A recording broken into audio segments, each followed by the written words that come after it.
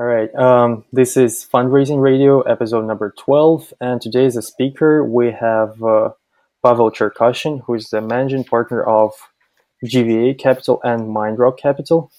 And before we get started, I want to mention that our sponsor is Multiple App, which is an app that allows you to create multiple marketing campaigns really simply and just to test how they work really easily. I will leave the link in the description. So let's get started. Pavel, why don't you kick off with some background on yourself and a little bit about GVA.capital and Mindrock.capital? Yes, so I'm originally from Moscow, Russia. I moved to Silicon Valley 6 years ago. Back in Russia, I started 3 companies myself. Well, I started much more than that, but three of them became successful. 2 in digital advertising. One is now part of WPP Group, another is part of Dance Ages Group.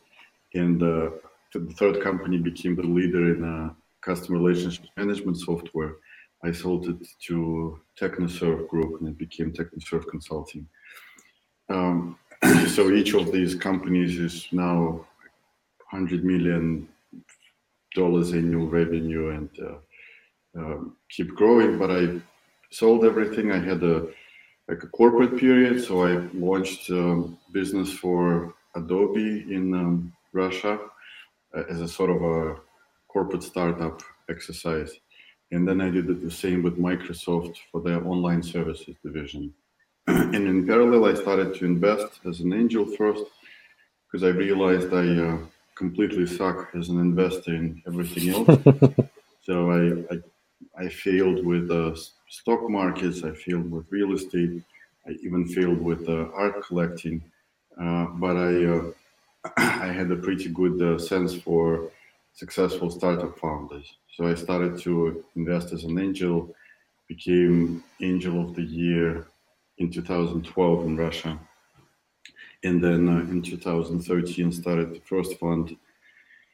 Then moved here to Silicon Valley and decided to focus completely on venture investments. So that's when I launched GVA.capital. So my first fund was 10 million with 6 million of my own money. And the second fund was close to 30 million. And then now I have about 200 million under management and make about one investment every month with an average check of from $1 to $3 million. But at the same time, I'm pretty opportunistic. So my smallest investment is like 20K. My largest investment is close to 30 million. Did quite well over the last 4 years. As my first fund started 4 years ago, for the last 3 years, I track the returns, and on average, I have 64% annual returns on the investments every year, and already 3 companies above $1 billion valuation. 2 companies did IPO, including one on NASDAQ. So doing pretty well, and I keep looking for more interesting deals. And my focus is pretty broad. I mean, it's all technology, of course. I like the combination of two things. First, you have a very unique competitive advantage based on deep scientific innovation or very unique business model innovation, something that is hard to replicate. And at the same time, when the team has a clear understanding on how to go to market and grow using this innovation, when these 2 pieces come together, you get a really good business opportunity. Mm-hmm. The numbers are really, really extremely impressive. I really like that. So how are startups valued on based on their future potential? So that's the whole idea. That's the main difference of venture business comparing to any other type of investments, right? We don't value the business based on the current value of the assets, but based on how much we can sell it for. So basically, if you come with an idea of a new button on Facebook, right, and this new button will bring Facebook $1 billion a year. This means that it doesn't really matter how much money you're making now, but it more matters how much money you can take from Facebook if you sell them this startup and they make their $1 billion and you claim to get, I don't know, a few percent of this.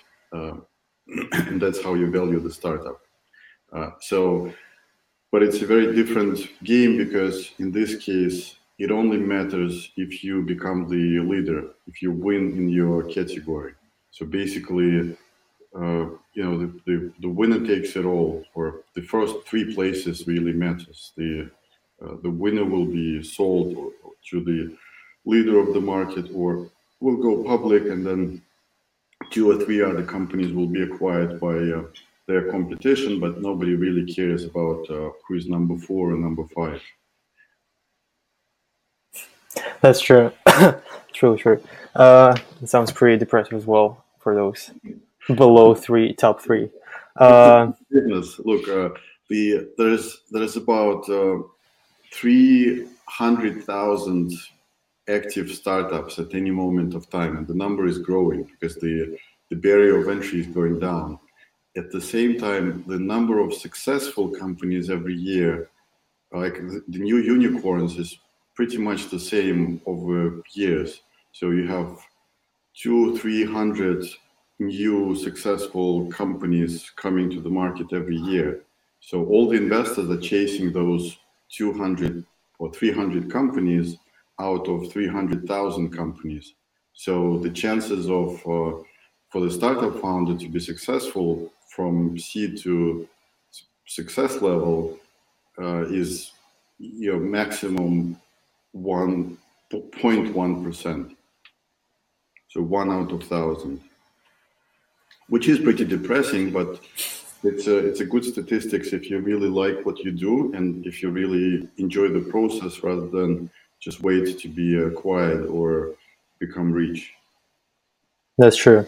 So many of my previous speakers were telling about how Silicon Valley is really the center of investments, and that if you're a first-time founder, especially, you should probably go to Silicon Valley because investors there are really actively investing opposed to other cities. So why do Silicon investors mostly invest locally?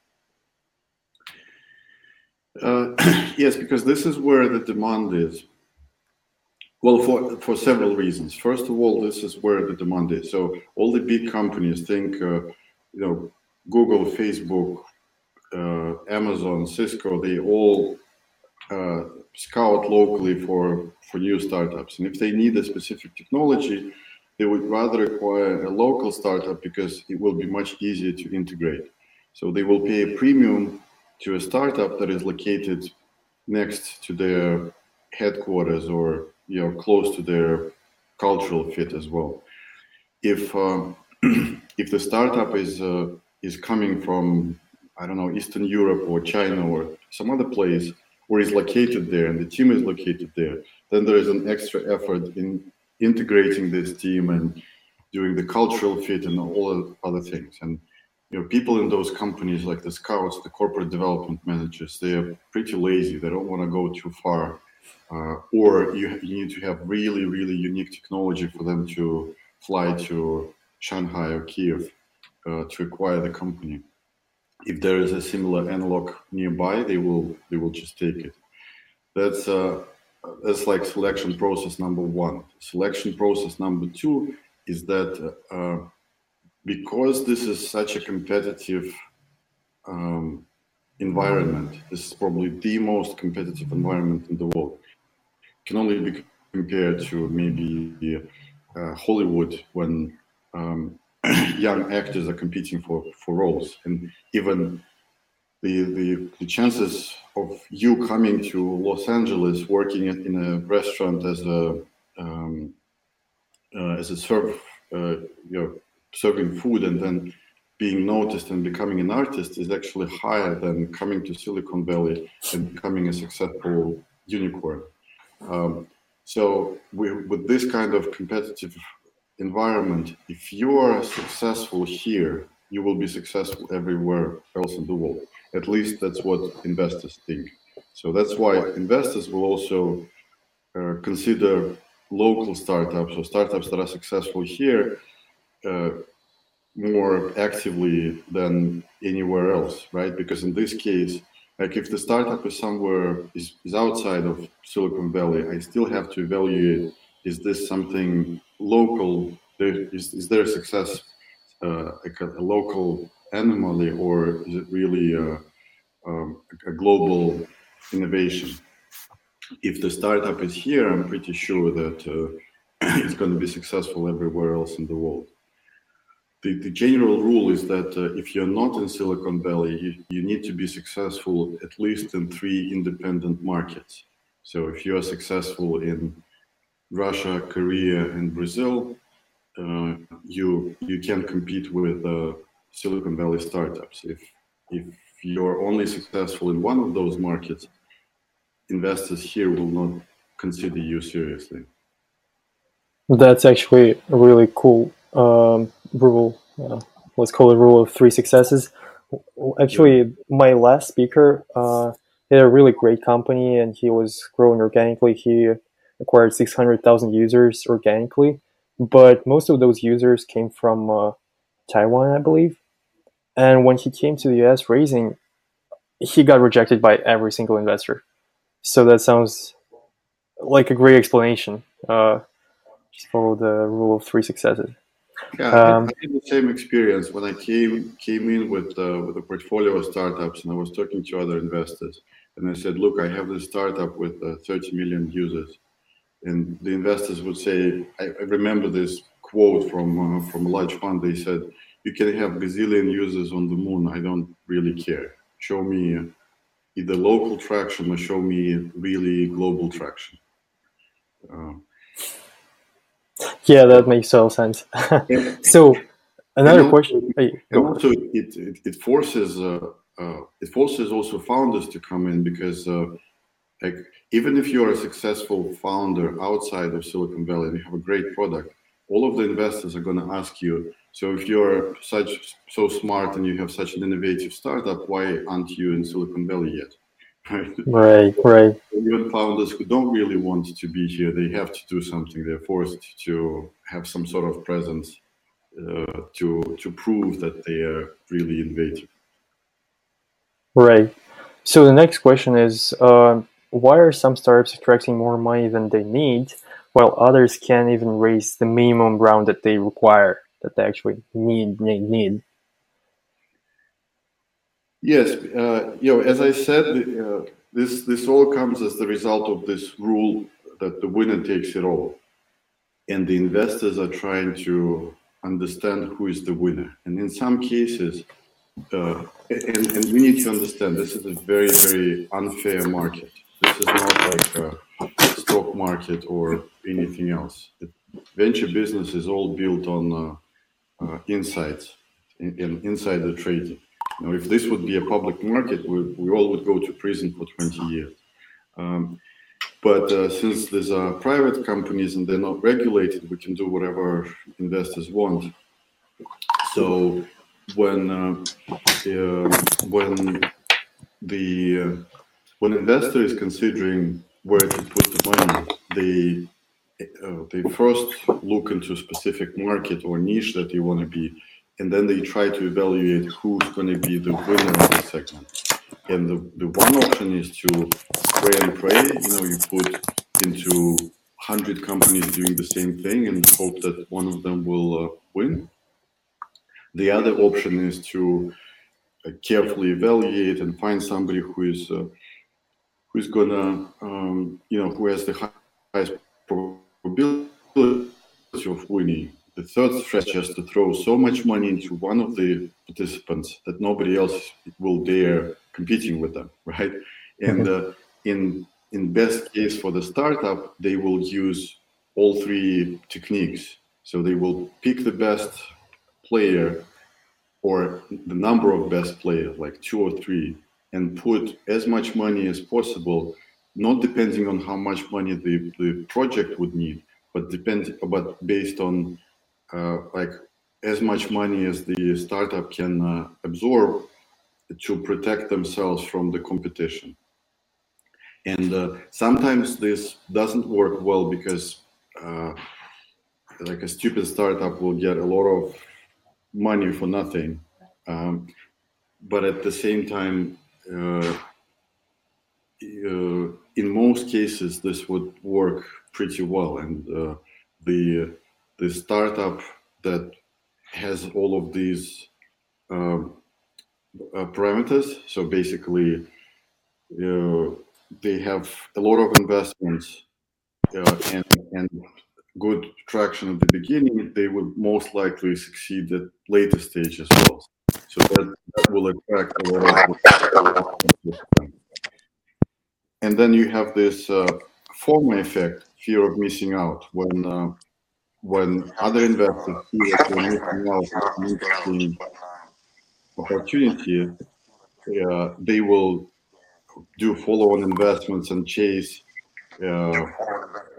I'm sorry, I have to Startups interrupt you and for a don't take second. their money. Just a second. Someone just joined the call, and can you mute yourself, please? You're making some background noise. Awesome, thanks. Let's keep going. So this results in this very unfair distribution. So basically, but the same is happening with the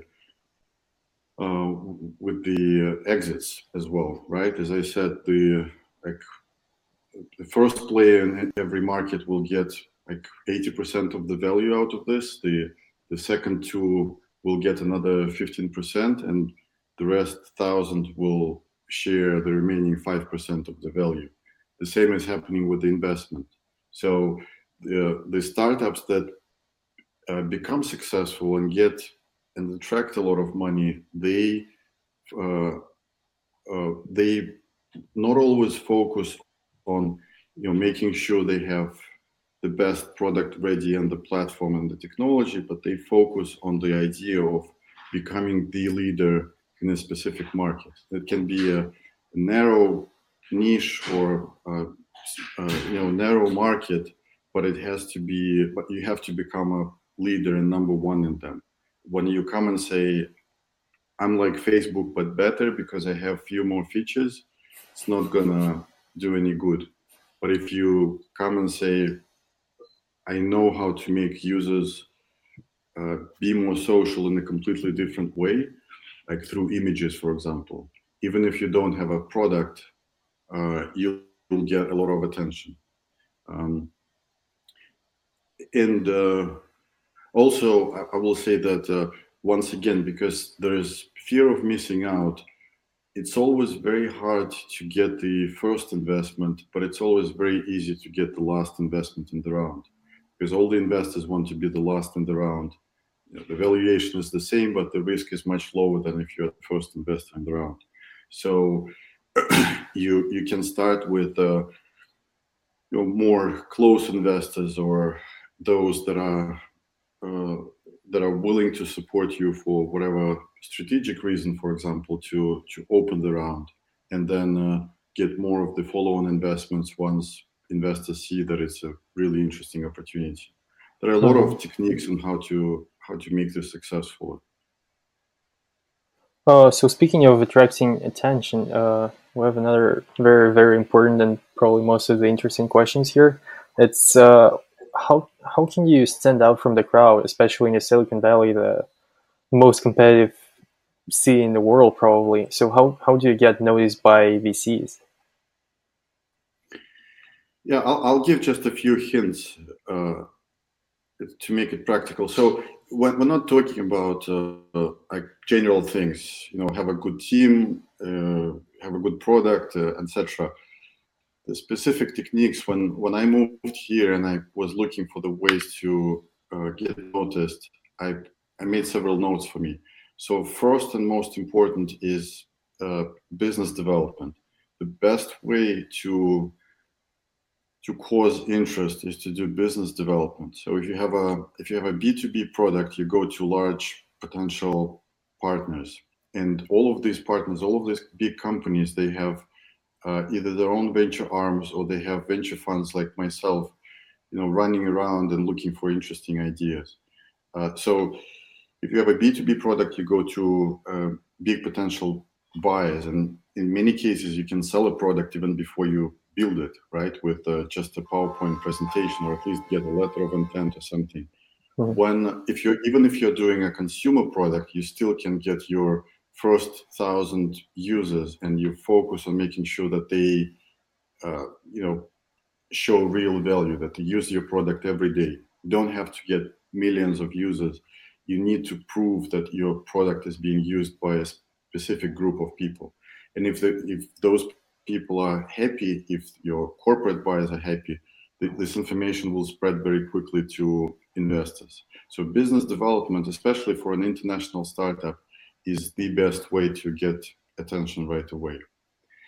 Second is, you'll be surprised, is just be known, and so be loud, doing PR and social media. This was the first advice I got from all of the funds I was talking to when I just moved. They said, you can't sell a company for $100 million if nobody knows about it. So you have to be vocal and social from the very beginning. That's technique number two. And also keep in mind that all the investors rely on recommendations when they deal with startups. So I review about 3,000 projects a year, and I make about 10 to 15 investments per year. When I analyzed all of the investments I did over the last couple of years, I realized that maybe 2 or 3 of them altogether came directly to me as a incoming email from somebody. All the other startups came as through recommendations. So if you want to reach investor, the worst thing you can do is send them an email with your pitch. The best thing you can do is analyze what kind of joint connections you have, and the best sources of recommendations are either other investors or startup founders of portfolio companies.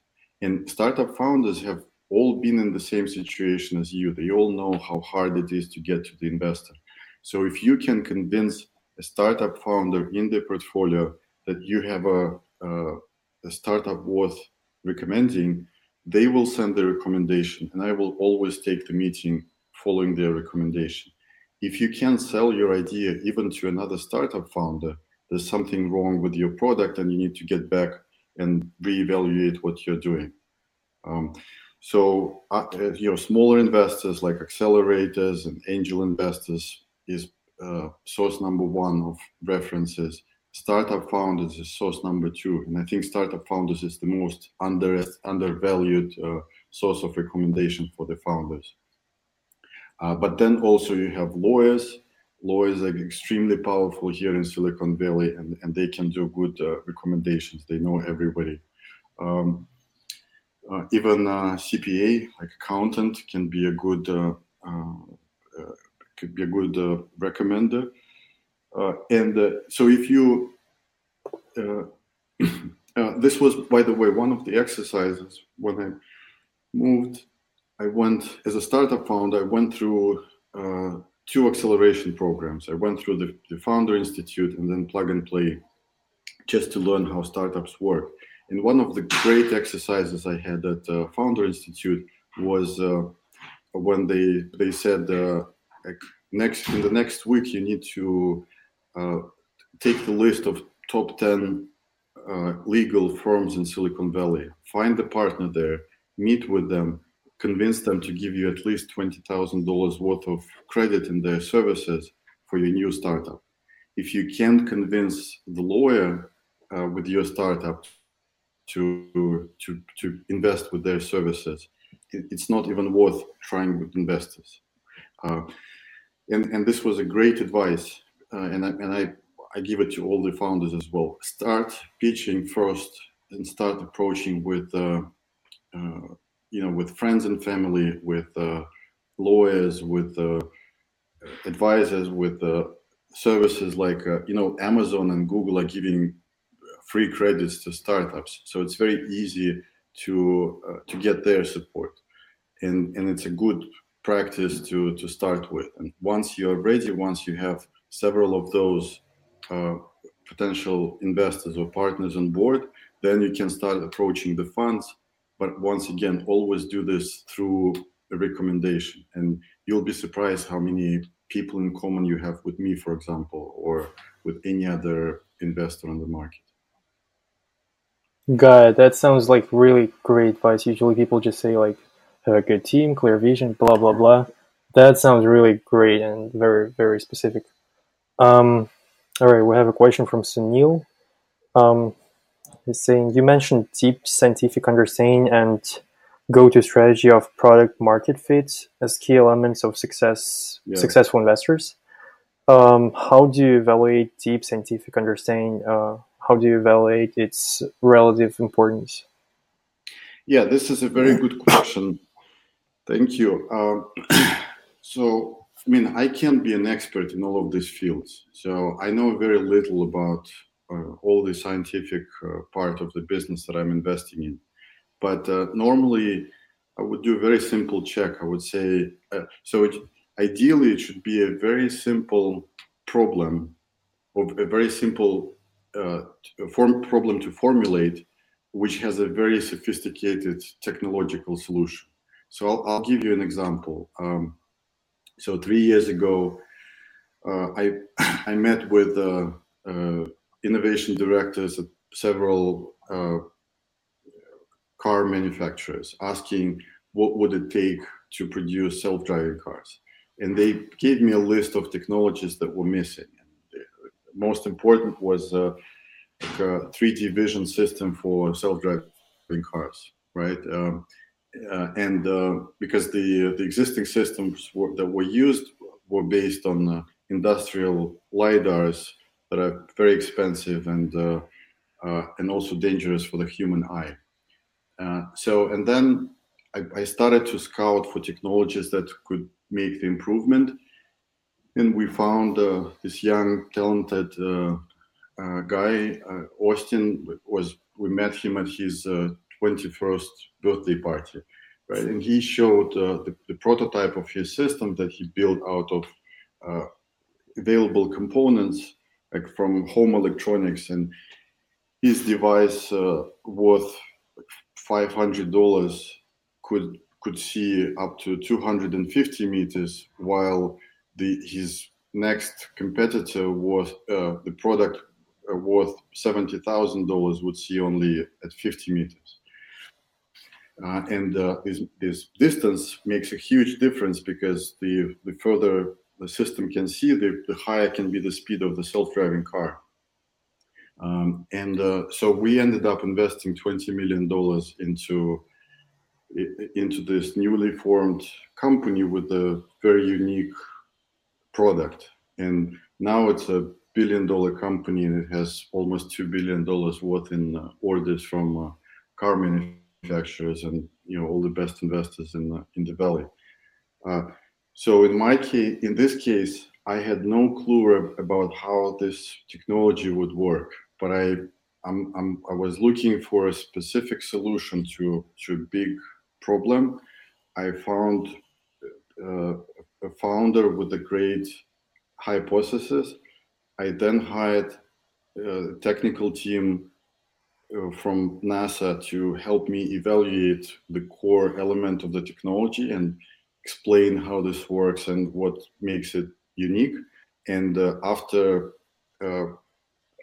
evaluating all this, I made the decision to invest.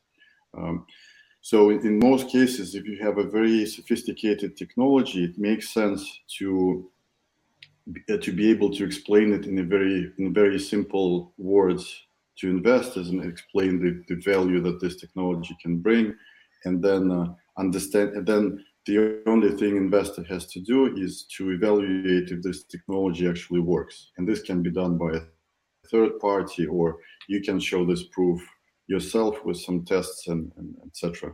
So it makes it life much easier. It's much more difficult when the technology is complicated, but the founder also can't explain how this technology can turn into a product. I hope I answered your question. For me, that sounded like a great answer, like literally the best you could give. All right, we'll wrap it up here. To evaluate its relative importance, it's basically your job as a founder to explain it in very simple words. Right, Okay, right.